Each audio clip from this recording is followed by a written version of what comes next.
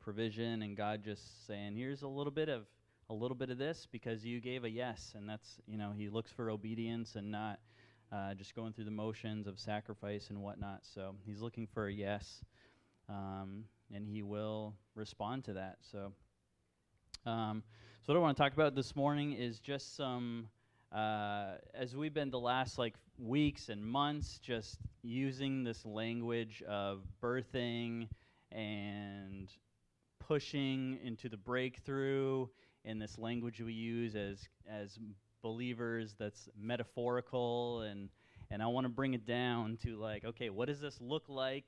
What does it practically look like to be pushing into a breakthrough, or to be birthing something? It was funny when Dan was here, he was using that line. Kale was up here push, birthing, and Dan's I don't know, I'm not into the birthing thing.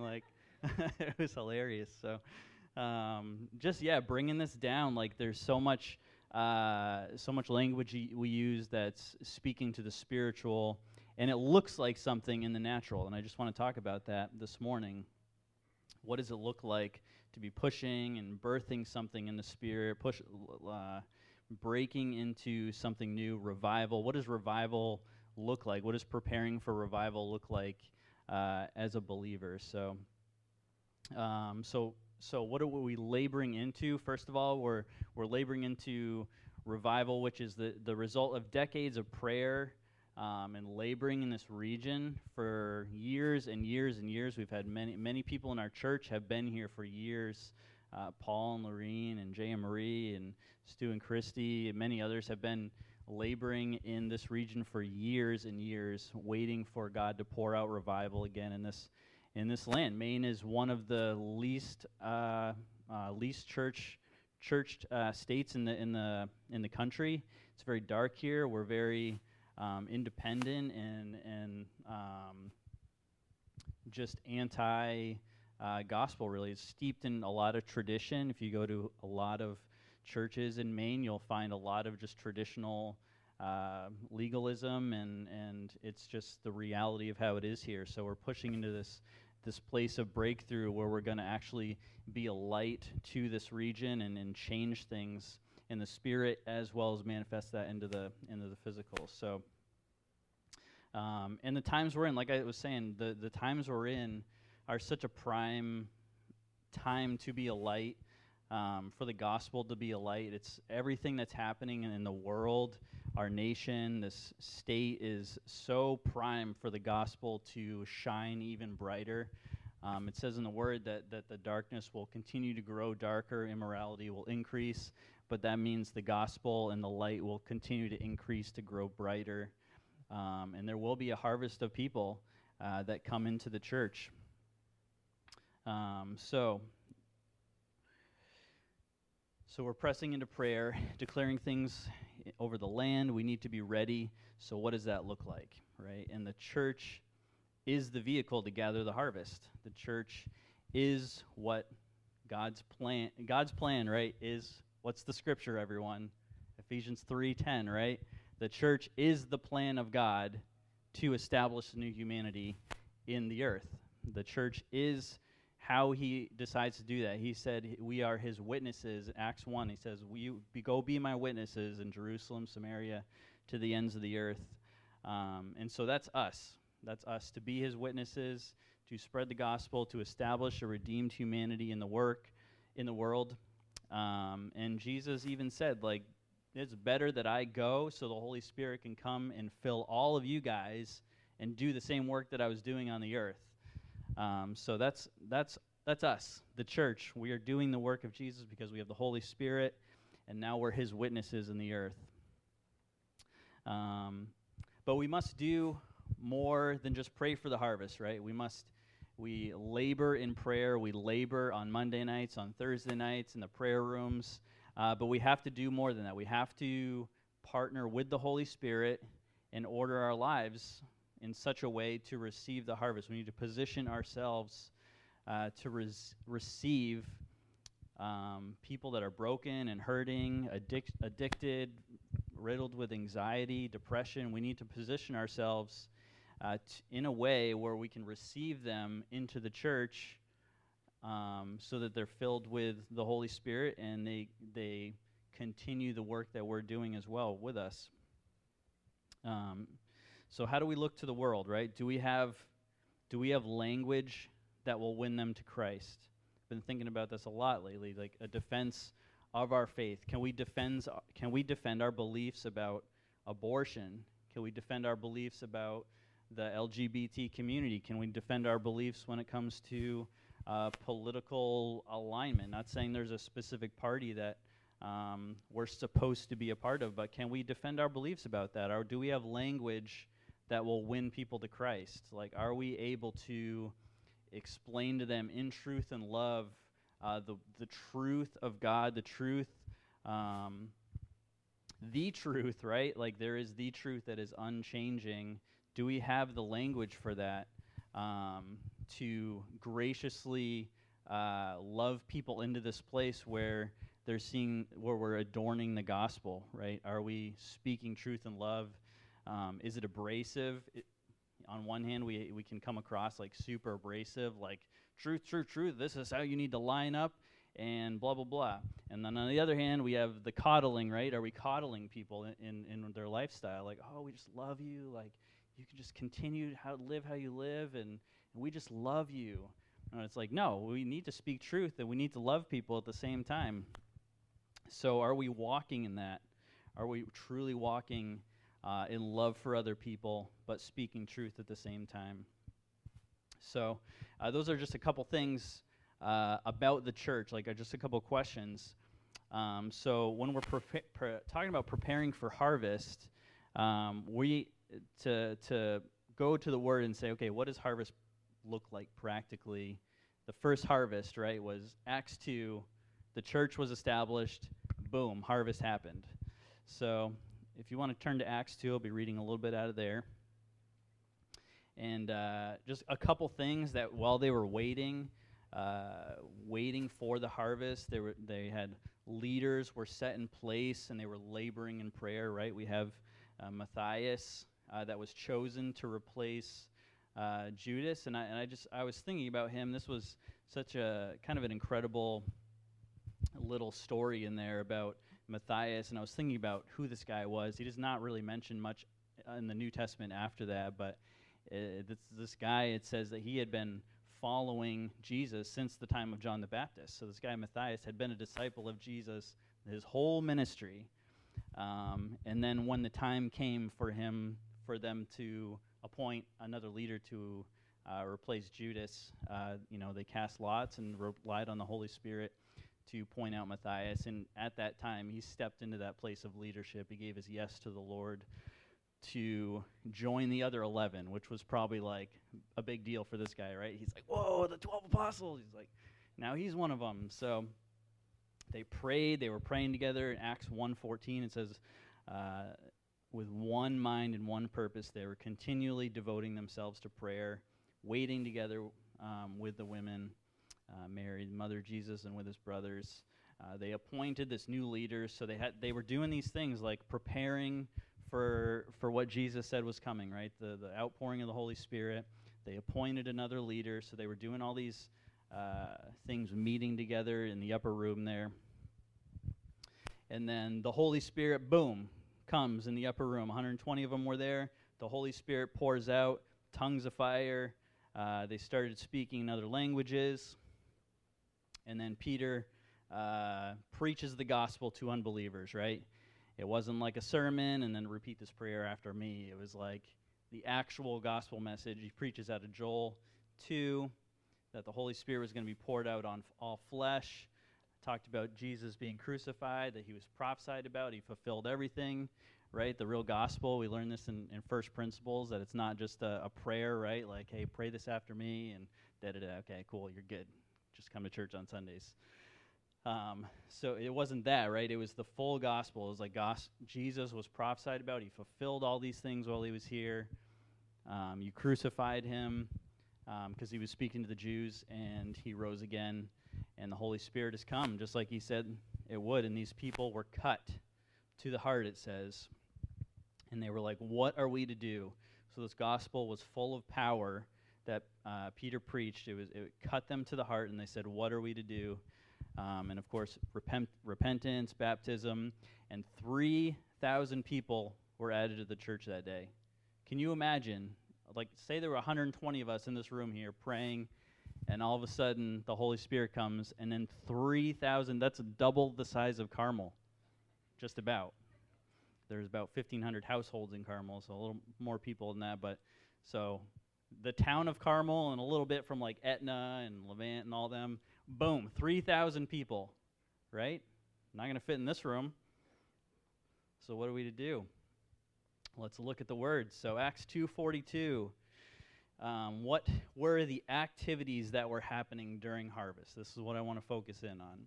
What was practically going on during this time where there were 3,000 people brought into the church, and then it says later on that daily the Lord added to their number. So Acts 2:42 through 47, and they were continually meeting in prayer, falling on their faces, speaking in tongues, and being slain in the Spirit. Oh, wait. Oh, that's not what was, I thought that's what revival looks like. Right? Everyone just being slain out, speaking in tongues, laughing. We had a little bit of that on Monday night.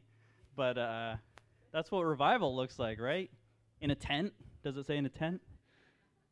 Oh, no, it doesn't. What does it actually say? 2:42. Let's see. Oh, okay. They were continually and faithfully devoting themselves to the instruction of the apostles, to fellowship, to eating meals together, and to prayers. Whoa. That sounds pretty practical. I can do that. Right? Wow. They were continually and faithfully devoting themselves to the instruction of the apostles and to fellowship and to eating meals together and to prayers. A sense of awe was felt by everyone. Many wonders and signs were taking place through the apostles. Okay, so there were miracles taking place. This is good. Still doesn't say anything about a tent meeting or anything. And all and all those who had believed in Jesus as Savior were together and had all things in common, considering their possessions to belong to the group as a whole, and they began selling their property and possessions and were sharing the proceeds with all the other believers as anyone had need. Day after day they met in the temple area, continuing with one mind and breaking bread in various private homes. And they were eating their meals together with joy and generous hearts, and they were praising God continually and having favor with all the people. And the Lord kept adding to their number daily those who were being saved. So let's break this down a little bit. So we just heard a bunch of practical things that were happening there.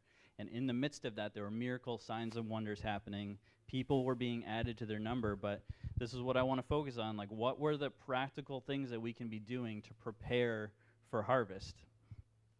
So let's break this down. We have being devoted to the instructions, being devoted to the instruction of the apostles. Where were they meeting? They were meeting in the temple area, it says. So what does that look like practically for us, right? Are we taking the vision that's being cast on Sundays to heart? Are we re-listening to the messages? Are we really meditating on those things? Are we re-listening? Are we applying those things to our lives? Are we taking every opportunity to grow into maturity and doctrine? We have first principles. We have discipleship. Are you reading? Are we studying, growing in knowledge and wisdom? And are we going to be willing to do even more as we grow? Right? This is what we're preparing for. Are we going to be willing to stretch ourselves to grow as we offer more opportunities to deepen our understanding in the Word and sound doctrine? Are we going to be willing to do that? It says they were devoted to it. They were devoted to the instruction of the apostles. So that's one thing. That's one thing we can be doing to prepare is taking every opportunity where we can grow, we can be instructed by our leaders, and devote ourselves to that. So then we have fellowship. This is one we're good at, right? We're good at hanging out. We love hanging out. But do we hang out more than just in the summertime is the question, right? So we have June, July, August. We love each other. So September to May, how are we fellowshipping? Are we hanging out with one another? Are we building relationship? You know, some questions to ask ourselves, like, am I hanging out with the same people every time I hang out? That's a tough one. Am I hanging out with the same people over and over and over? Or am I being intentional about building relationships? If I'm not being invited out, am I doing the inviting out? Are we always waiting for someone to invite us to do something? Or are we initiating it if it's not happening? Or are we being offended if someone doesn't invite us out? Right? That's a tough one. It's a door that the enemy uses a lot to invite offense in when it comes to. I've seen it a lot in community when there begins to be groups of people that just can tend to hang out more often, however unintentional. Offense can grow there. I've seen it happen. People leaving the church because they feel like they're not included in the cool group. So, are you being unoffendable in that area and initiating hanging out with people, or just showing up to open door hangouts? So fellowship. We also see they're eating together in people's homes with joy and generous hearts. So this is a big one. How are we using our homes to prepare for revival? How are we using our homes? Or do we have open doors? In America, our homes are very private. It's our safe spot, our personal space. It's like I was saying, when 3,000 people got added to the church, they weren't meeting in that upper room where the original 120 were meeting, right? They had to meet somewhere. They were meeting in people's homes, it says. They were not gathered in that one room. They needed homes to gather in. And I hope to God that we come to a place someday where they don't fit in our sanctuary, like Rob was saying. I am looking forward. I mean, if you've ever seen like 60 people in here, it gets pretty packed, and questioning the integrity of the joists of the floor. I'm like, we're going to end up in the kids' room, like people jumping up and down. So, Lord, pray. I pray for stability of this building. Or give us a new one, Lord. So until we have a new building, where are these people going to meet? We're not always going to, and like I said, Sunday, this is our vision casting day for our community. This is where we're casting vision, where we're going for the community. And not a lot of instruction happens in this room on Sundays, and that's intentional so that we can be building relationships and doing discipleship outside of community. Not outside of community. Satan, get behind me. We could be building relationship outside of this room on a Sunday. So how are you using your home? Are we inviting people into our homes to eat together? You're like, okay, well, I don't have a home. Like, what do I do? I don't have a big space to invite people in. Well, find a home that you know is open and go there and hang out, right? Like our door open most of the time. Keep it locked at night, so give me a heads up. You don't want to come into my house unannounced at night. So, yeah. But are you finding a home to hang out in? There's multiple homes. I know our home is always open. Stu and Christy, I know that they have most of the time open invite, and there's other people that are gaining homes in our community. The Lord is giving people homes in our community. What are we doing with them? Are we making them a space where people can come, fellowship, eat together, break bread? So if the Lord's given you a home, how are you using that for the kingdom? How are you using that for preparing for revival? It's a big question. And eating together, this scripture in Proverbs is kind of, I just wanted to bring this out. It's Proverbs 23, and you don't need to go there or anything, but the scripture says, do not eat the bread of a selfish man or desire his delicacies, for as he thinks in his heart, so he is in behavior, one who manipulates. He says to you, eat and drink, yet his heart is not with you, but is begrudging the cost. Are we begrudging the cost of having people over and eating with us? That's a tough one for me. When I got a package of Oreos in the fridge and I invite people over and they eat it all, this is one thing that actually going to other countries with my wife has like really helped me with, because they will, especially in Brazil, they'll like, we'll just use Oreos, have a package of Oreos. Before they even take one, they pass it around, and it could get back to you completely empty. And that's their culture. Is that like, that's challenging for me. That's very challenging for me.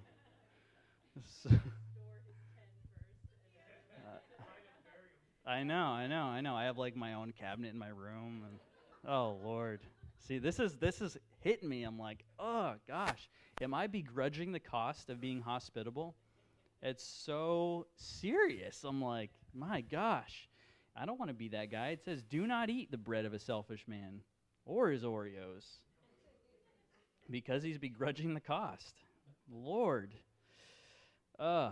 And then, so we have, breaking bread together with people in their homes, and then prayer.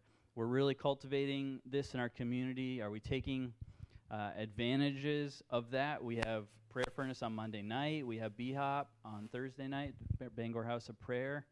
Are we taking opportunities to pray together with one another? Is it high priority or low priority?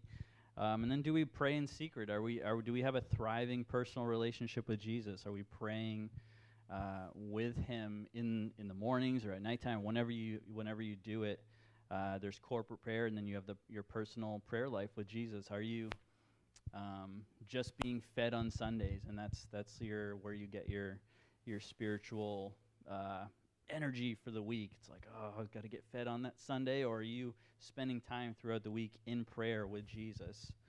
Because that's a major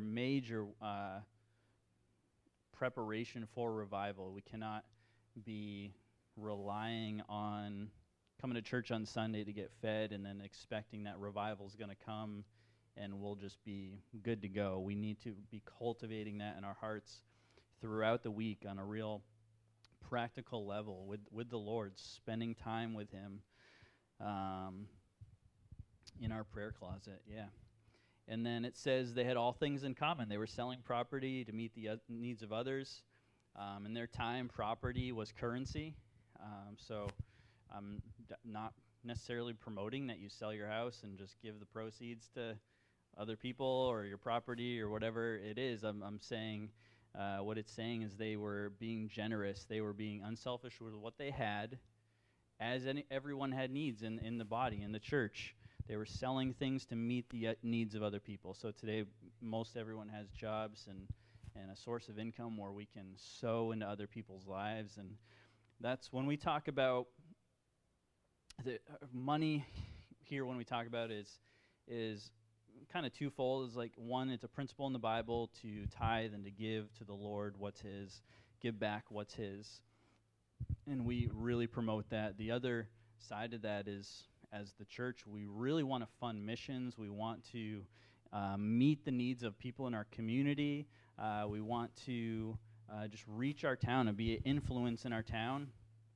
And a practical part of that is being able to meet the needs financially for people. So that's a huge vision of ours, and part of what we are desiring to do and decide the direction we want to go in financially is just to be a resource center for people.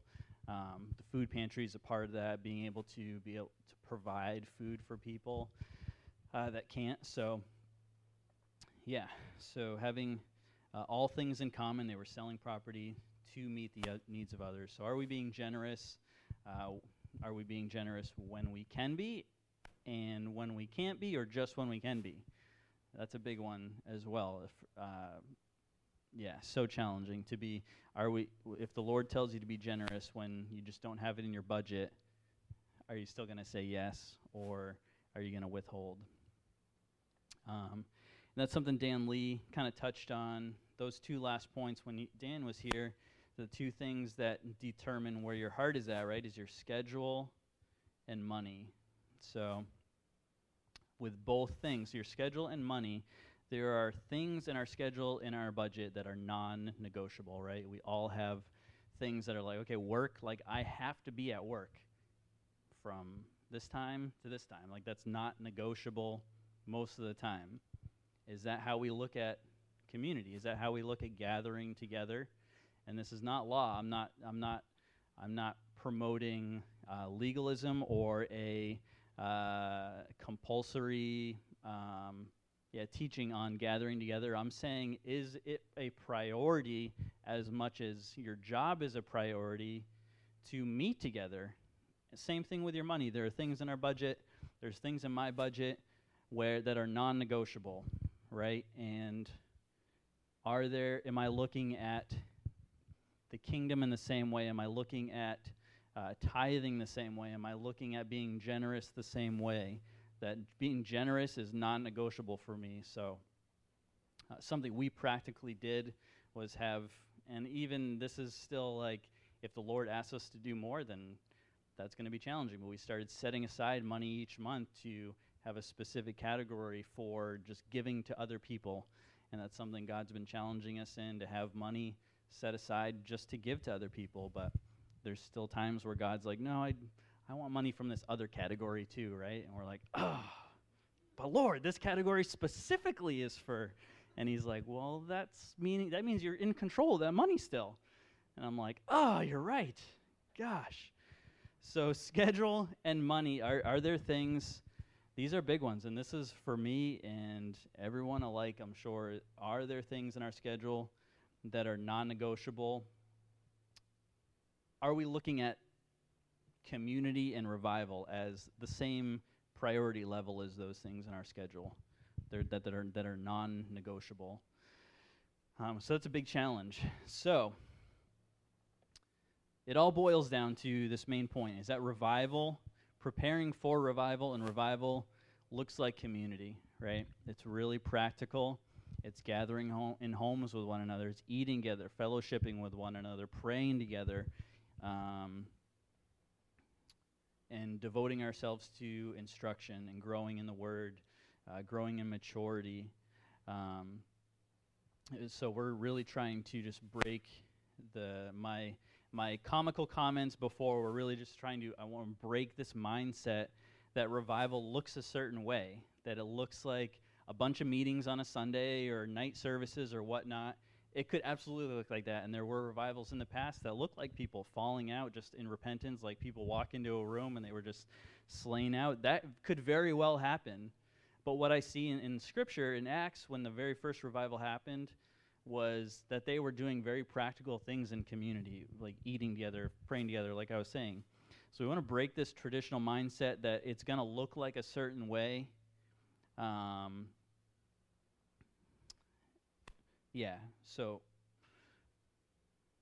Breaking that mindset, breaking our tradition of like, oh man, revival's going to look like a bunch of meetings at night. People are going to be just slain out and whatnot. So embrace community living with joy and generosity, and devoting our lives to growing in love and truth is really what preparing for revival will look like.